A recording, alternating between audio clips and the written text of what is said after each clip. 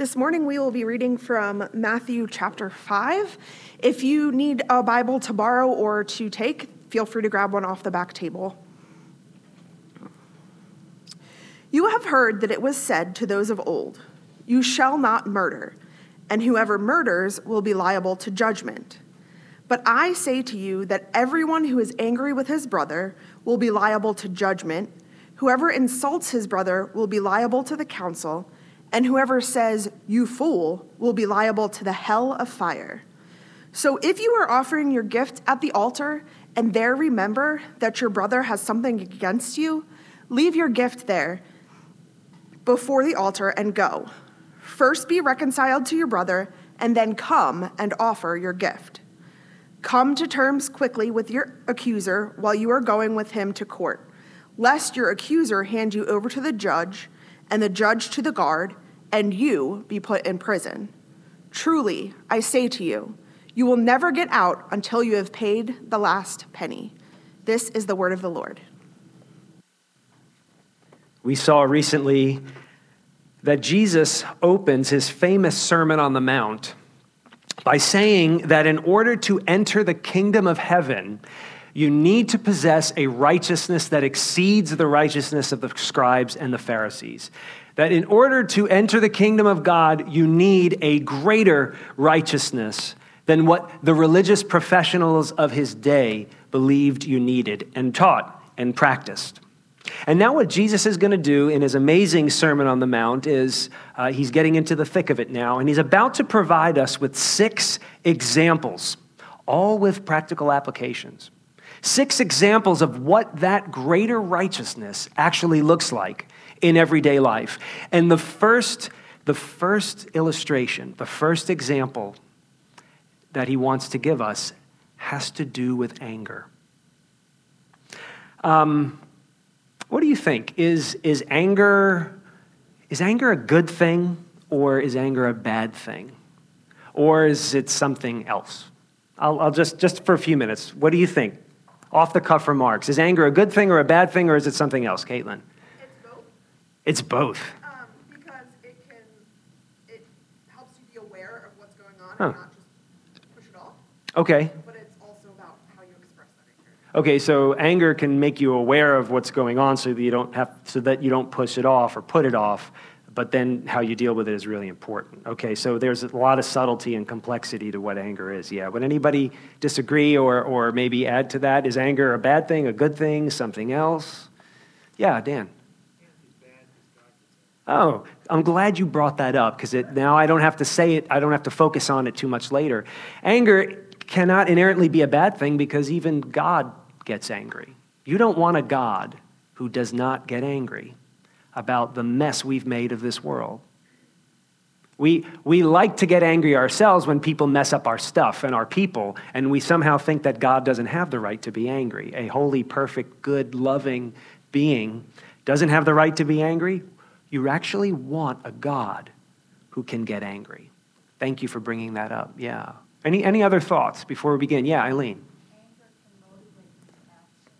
Oh, I like that. Yeah, anger can motivate you to action. It's the fire in your belly that gets you up off of the couch to do something about what's going on. Yeah, and that applies to athletics. It applies to practicing as a musician. It applies to social justice and politics. It applies to defending somebody who can't defend himself or herself. Without that anger, there's no positive motivation to help. Excellent. Yeah. Wow. Okay, great. You guys are on the right track. I'm so glad that I got some of your comments. I am a human being who many times in my life, to make a reference back to Moses, has struck the rock. It's a phrase I like to use when I know that I've gone too far. Brian, you struck the rock. As a young pastor, and this wasn't the first time, unfortunately, I did this in my life, but as a young pastor, I let my anger get away from me once in a congregational meeting. I was one of several pastors, and one of the younger ones, and We had a very difficult season as a church. A lot of conflicts. There were a couple of lawsuits. There a lot of conflict on the staff and a lot of unease in the congregation. Some very sad things had happened. And naturally, a lot of criticism and some unfair criticism was placed on the senior pastor. So in a congregational meeting, after months of this season, this tension taking place in our church, a congregational meeting, there was somebody in the congregation who was not intentionally, but in reality, antagonizing the senior pastor during the meeting and antagonizing the leadership. You know, kind of one of those everything is your fault type of attitudes. And after months of frustration, it all boiled over in me as I watched this person antagonize the senior pastor. And now you have to understand, my default superhero alter ego is the self-appointed prophet against injustice man. It's with Sicilian blood. So it's kind of like the best of Martin Luther King Jr. meets the worst of Michael Corleone. No physical things happening, just a lot of verbal stuff, a lot of yelling and accusing and things like that. Anyway, at that moment, I lost it. And I stood up in front of the whole congregation and I unleashed on this poor brother, this dear soul for whom Christ died. I unleashed on him a torrent of fire and brimstone that the entire church heard. For a good 3 to 5 minutes, it was like an outer body experience. I was watching myself do this as everyone's mouths just kind of dropped open and gaped open, and my best friend leaned to my brother and whispered in his ear, "Is this happening right now?" It was kind of one of those moments. I lost complete control of my anger, and it took me months to repair the damage in the congregation. There were a few people in that congregation who could never trust me again. You and I have got to address our anger. James said, "The anger of man does not produce the righteousness of God." There are serious consequences to unmanaged, unchecked, suppressed anger. And I hope you're going to see today that the Bible shows us that we can transform our anger into something that's actually productive and redemptive. And I want to talk to you about the problem with anger. And naturally, I want to talk to you about the response to anger, how we can respond to it. And then finally, I want to talk to you about the resolution of anger, meaning how anger gets satisfied. So the problem with anger, the response to it, and the resolution, the satisfaction of anger. Now the problem with anger is, if you haven't noticed yet, that anger can hide from view and still control your life.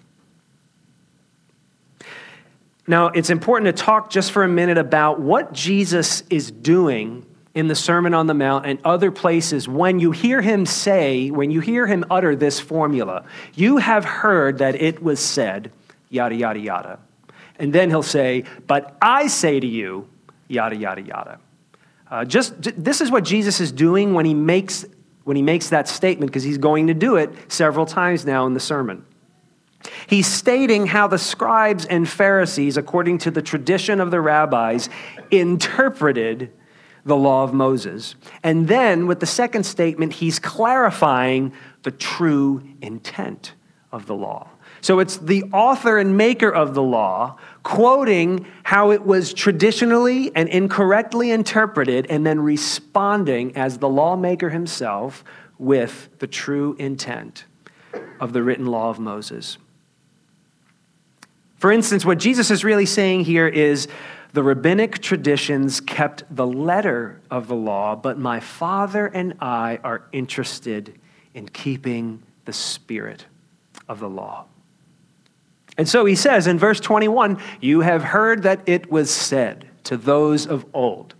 You shall not murder, and whoever murders will be liable to judgment. You shall not murder, or you shall not kill, of course, is the sixth commandment, Exodus chapter 20.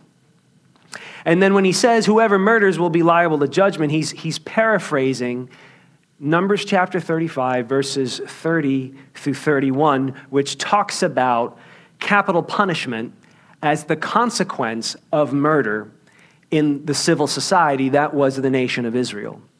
Now, you may be saying, well, what's the problem? I mean, Jesus is just quoting two passages of Scripture. So why is he speaking against and contradicting the Bible itself?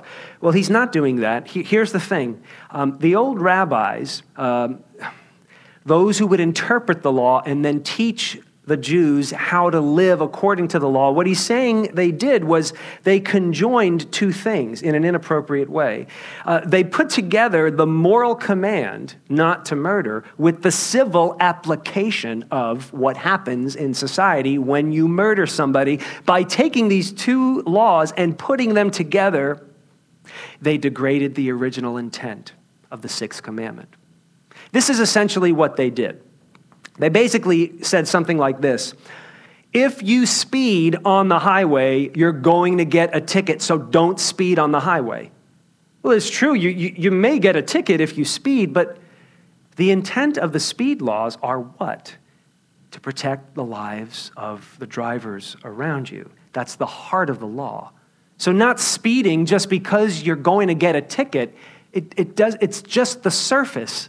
The heart of not speeding is protecting the lives of the people in the car with you, protecting the lives of your neighbors who are driving all around you.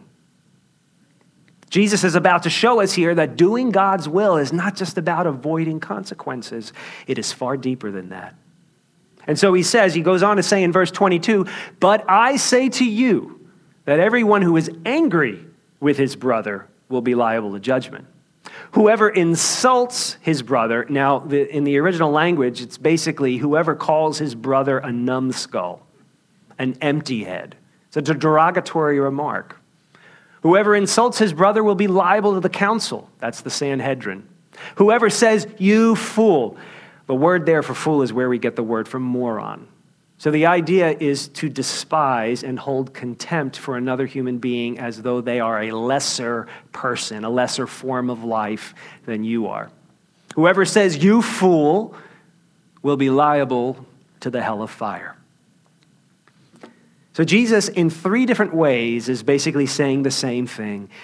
If your heart harbors anger that gives fuel to contempt, that gives fuel to hatred for another person or for another group of people, you're a lawbreaker. In God's courtroom, you're just as guilty as somebody who murders. Or as John Calvin would put it, hatred and everything that is contrary to love is enough to expose people to eternal death, though they may have not committed acts of violence. The problem with anger is that it can simmer inside of you and control your responses to everything that's happening around you and navigate how you do relationships. The problem with anger is that it can simmer inside of you even if you appear to be mostly righteous. In their excellent book, The Cry of the Soul, How Our Emotions Tell Us About the Nature of Our Relationship with God, Dan Allender and Tremper Longman, this was a couple of decades ago, but it's an excellent book, and a lot of what I'm going to say about anger today comes out of their two excellent chapters on anger and how our anger can tell us something about how we're doing with our Creator. They define for us anger. They say anger is our response to an assault or our response to interference with our satisfaction, according to the degree, whether it's more or less, of perceived injustice. The more we believe there has been an injustice committed, the more angry we become. And of course, anger, as some of you have already pointed out, anger can be very helpful. Anger, I think, is like a smoke detector. When it goes off, it's very unpleasant. but it tells you that there's a problem that you have to address, and it can even save your life. So think of anger like a smoke detector. And actually, Allender and Longman go on to write that God designed and blessed anger in order to energize our passion to destroy sin and injustice. And the greater the injustice, the more angry you ought to feel. But anger in the hands of sinners, anger in the hands and in the hearts of sinners is problematic, is dangerous, is lethal. And they go on to say, Allender and Longman, that unrighteous anger refuses to wait for God's justice. Unrighteous anger demands for justice now, at your own hands. Unrighteous anger is really what has been behind murder. Since Cain spilled the blood of his brother Abel, unrighteous anger has caused murder and some wars and all oppression and breakups and lawsuits and family feuds and really ugly congregational meetings. So it's critical that you and I manage our anger, not stuff it, not ignore it, not deny it, not rejoice in it. It's critical that we manage our anger well and address any hidden hatred or contempt that is simmering in you against another person or another group of people. So what solutions do we have? What do you have that you can turn to practically manage the anger inside of you? Well, I think the best response to anger is meditation that leads to peacemaking. The Bible offers us abundant illustrations and wisdom on meditation that leads to peacemaking. For example, just read the Psalms. I tell people, read the Psalms as often as you can. Yes, they are tools for prayer. Yes, they are tools for learning how to worship God and respond to Him. But listen, the Psalms are full, like loaded with examples of believers managing their anger. Believers who believed and felt that they had been assaulted, that injustices had been committed against them, and taking that anger and managing it in the presence of a holy and righteous and loving and just God. So for instance, King David said in Psalm 4, "Be angry and do not sin. Ponder in your own hearts on your beds and be silent. Offer right sacrifices and put your trust in the Lord." That's amazing. Because you see there that you manage your anger well by meditating on more than what's angering you. Not just focusing on the anger and the object of your anger, but focusing on more than that. Pondering what? Pondering the goodness of God in silent trust. When you look at what David's saying here, that's meditation. That's taking your anger to God in the process of meditation. We talk about meditation every summer when we look at the Psalms, right? It's chewing on, it's regurgitating the truth you discover about God and letting it simmer in your thoughts, letting it simmer in your inner being so that you find peace and can live out of that peace. Pondering the goodness of God in silent trust is meditation. Now, what did the Beatitudes teach us when we looked at the Beatitudes at the beginning of the Sermon on the Mount? What did the Beatitudes teach us about those who hunger and thirst for righteousness? They become merciful people. They become peacemakers. And this is exactly how Jesus applies the situation. Look at what he does in verses 23 and 24. So, if you are offering your gift at the altar and there remember that your brother has something against you, leave your gift there before the altar and go. First, be reconciled to your brother and then come and offer your gift. Now think about this. Jesus was speaking off the shore of the Sea of Galilee, somewhere between Capernaum and Chorazin. So the northwest shore of the Sea of Galilee, you realize that's almost 80 miles north of where the altar is in the temple in Jerusalem. He's talking to people who are 80 miles north of where the altar is. Some of them lived further away than that from the temple altar. Actually, I looked into it. It's a 3 to 5 day journey on foot for the people who were listening to Jesus, depending on how you went, 3 to 5 day walking journey. Today, you could make the distance in 2 hours in an automobile. Now, you don't have to take Jesus literalistically there to get his point. We cannot pretend to be right with God when we're at war with our neighbor, with our brother, with our sister in the faith. We cannot pretend to worship God outwardly with acts of righteousness when inwardly we are harboring hurt, when inwardly we know that people have an issue with us, when inwardly we know that we have an issue with somebody else, because in another place in the Gospel of Mark, Jesus takes this idea and he turns it on his head. Whether somebody's got an issue with you or whether you've got an issue with somebody, Jesus says, make the priority not the act of religion. Make the priority the condition of your heart and go and make things right. Then come to me with your worship and with your offerings. He goes on and shares a second application. He says, come to terms quickly with your accuser while you're going with him to court. So now it's not simply a personal conflict that you're thinking about while you're in worship, or while you're doing Christian-like things. Now he's talking about a civil debate, a problem that requires the adjudication of the civil authorities, or people who are responsible to oversee you both, whatever the situation may be. He goes, come to terms quickly with your accuser while you're going with him to court, lest your accuser hand you over to the judge, and the judge to the guard, and you be put in prison. Truly, I say to you, there he goes again with that, I say to you.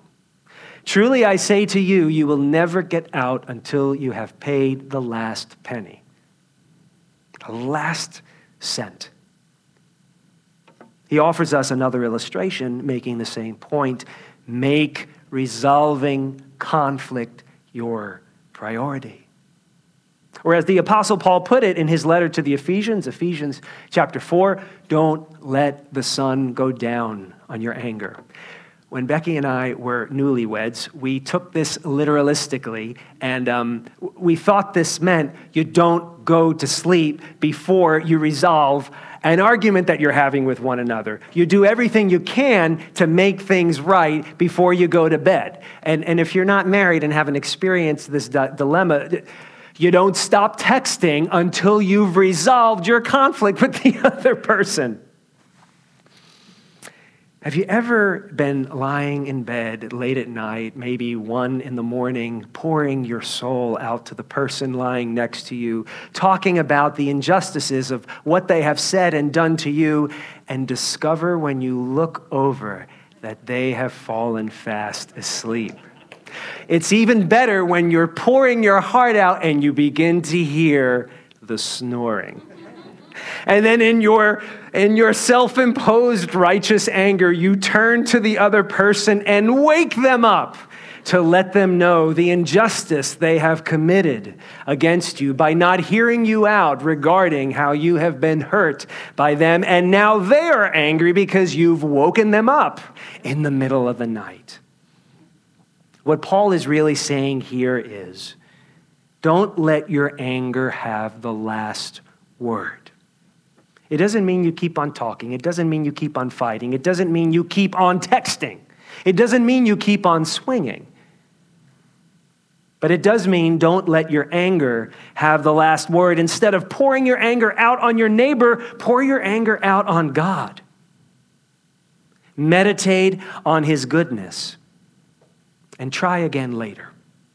Before later comes, you've got work to do with your Creator, which is why David says, be silent on your beds, ponder, and trust in the Lord. Notice how Jesus is turning us away from the negative aspect of keeping God's law. Don't commit murder. Don't do bad things. to the positive aspect of keeping God's law. Pursue peace. Be a peacemaker. Meditate on the goodness of God.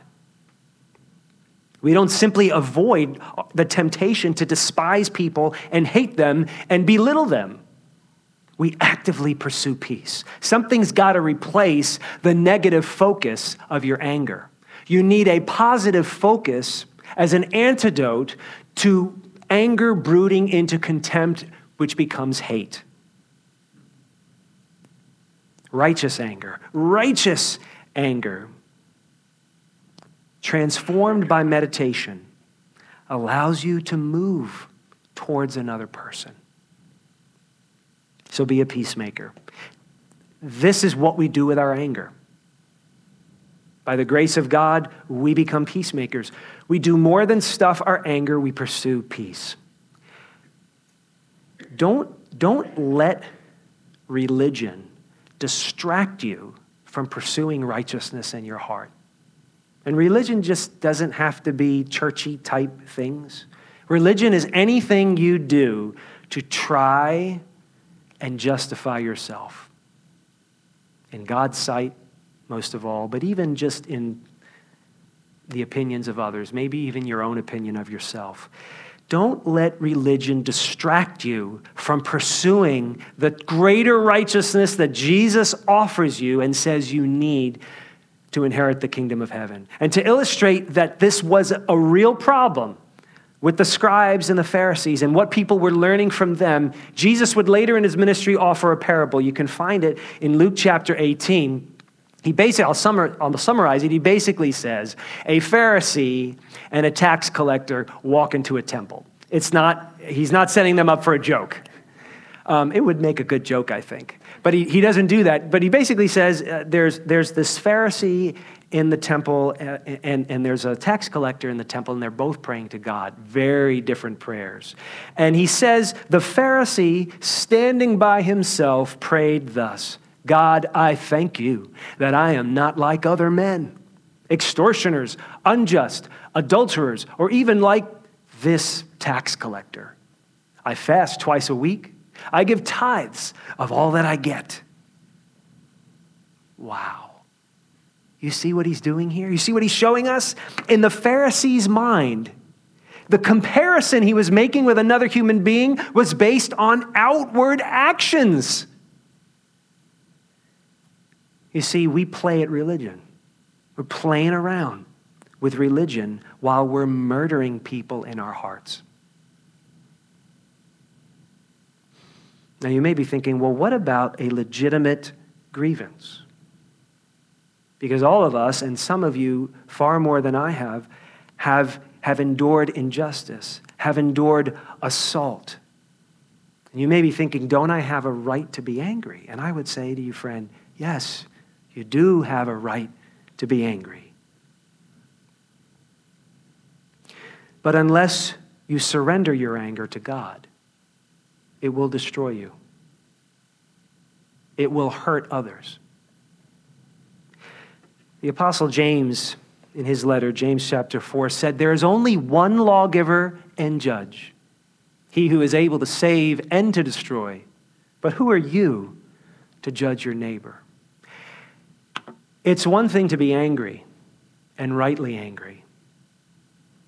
And it's another thing to get in God's judgment seat and pronounce condemnation on another human being. Harboring unchecked anger, which leads to contempt, which leads to hatred, it puts you in the judge's seat. And the problem with that is that you are completely unfit to sit in the judgment seat. You're not fit to sit in the judgment seat. You are not moral. You do not have the moral integrity to sit in the judgment seat. You do not have the collective wisdom to adjudicate in the judgment seat. You do not have the resources and the power to rightly resolve whatever the problem is. And so judging others will leave you unsatisfied. Allender and Longman go on to write that unrighteous anger draws our deepest desires to the surface and leaves us even emptier than we were before. Your anger, my anger, desperately needs to be satisfied. Our anger desperately needs the resolution that only God can provide. Allender and Longman continue to write, they say, what we encounter when we rage against God, rage against others, is actually not what we expect.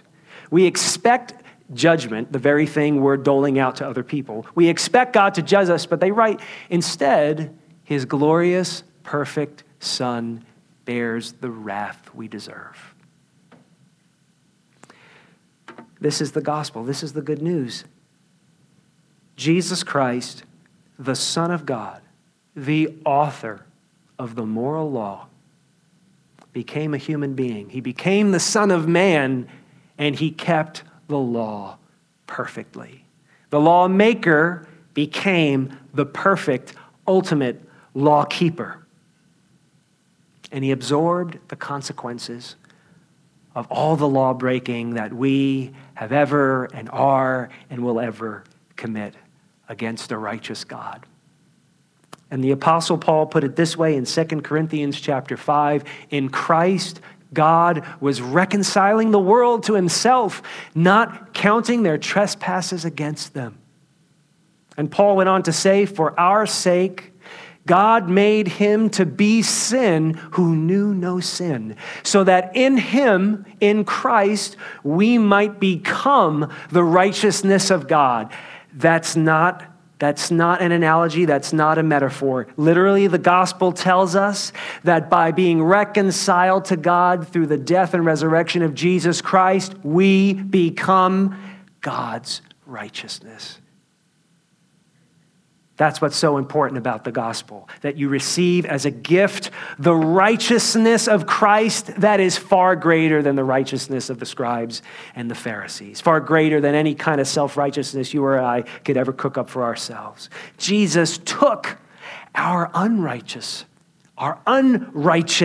mismanaged rage and contempt and hatred. He took it all to the cross with him. And Paul tells us in another place, he killed it there. He killed the hostility between Jews and Gentiles, between blacks and whites, between millennials and baby boomers, between Republicans and Democrats, whatever, brothers and sisters, estranged spouses. He killed the hostility on the cross.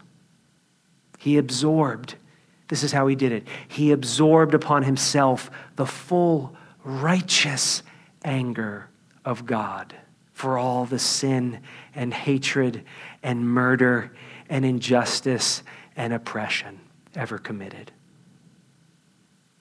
This is the only source of satisfaction that an angry person will ever find. The pastor in D.C., pastor and author, Thabiti Anyawile, he likes to say this when people ask him, how are you doing? You know, the salutation, how you doing? And he likes to say, better than my sins deserve. And I try that every once in a while. I believe it. Some of you heard me say it. I'm doing better than my sins deserve. And typically people just kind of go, like look at you like you're a weirdo. Like, okay, don't want to go there with this guy. Most people don't bite. But somebody once did bite and said, why do you say that? Why do you say you're doing better than your sins deserve? You're a good person. You deserve a good life. Don't beat yourself up. Don't say that about yourself. He was so uncomfortable that I believed I was doing far better than my sins deserved. But this is the heart of the Sermon on the Mount. If you know that you are poor in spirit, if you know that you are poor in spirit, that is the best antidote to the toxicity of unchecked anger.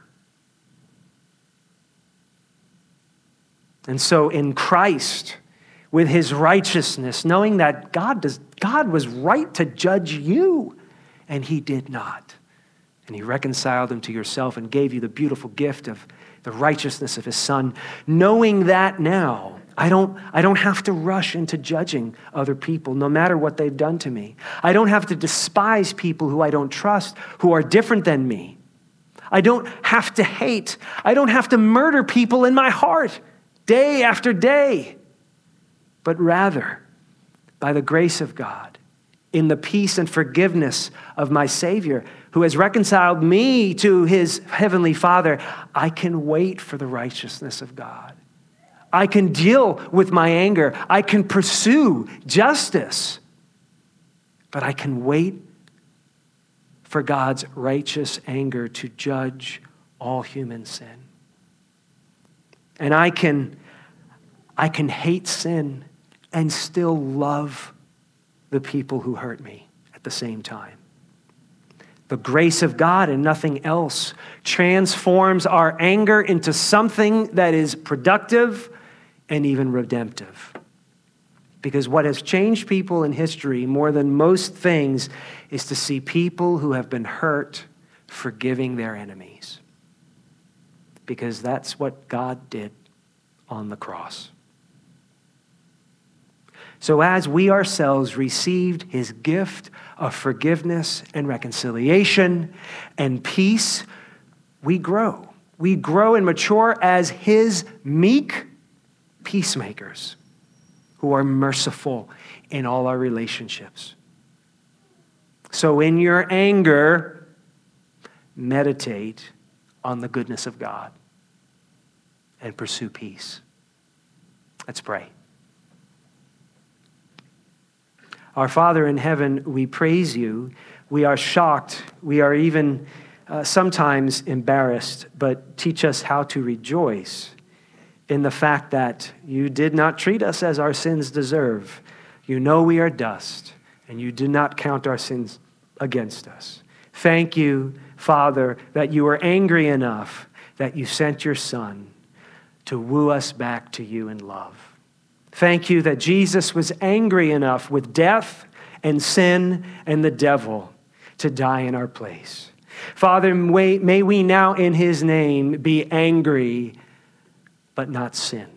And in our anger, may we meditate on your goodness and your grace, and so become your merciful, meek, blessed peacemakers and act like sons and daughters of our Father in heaven. Amen.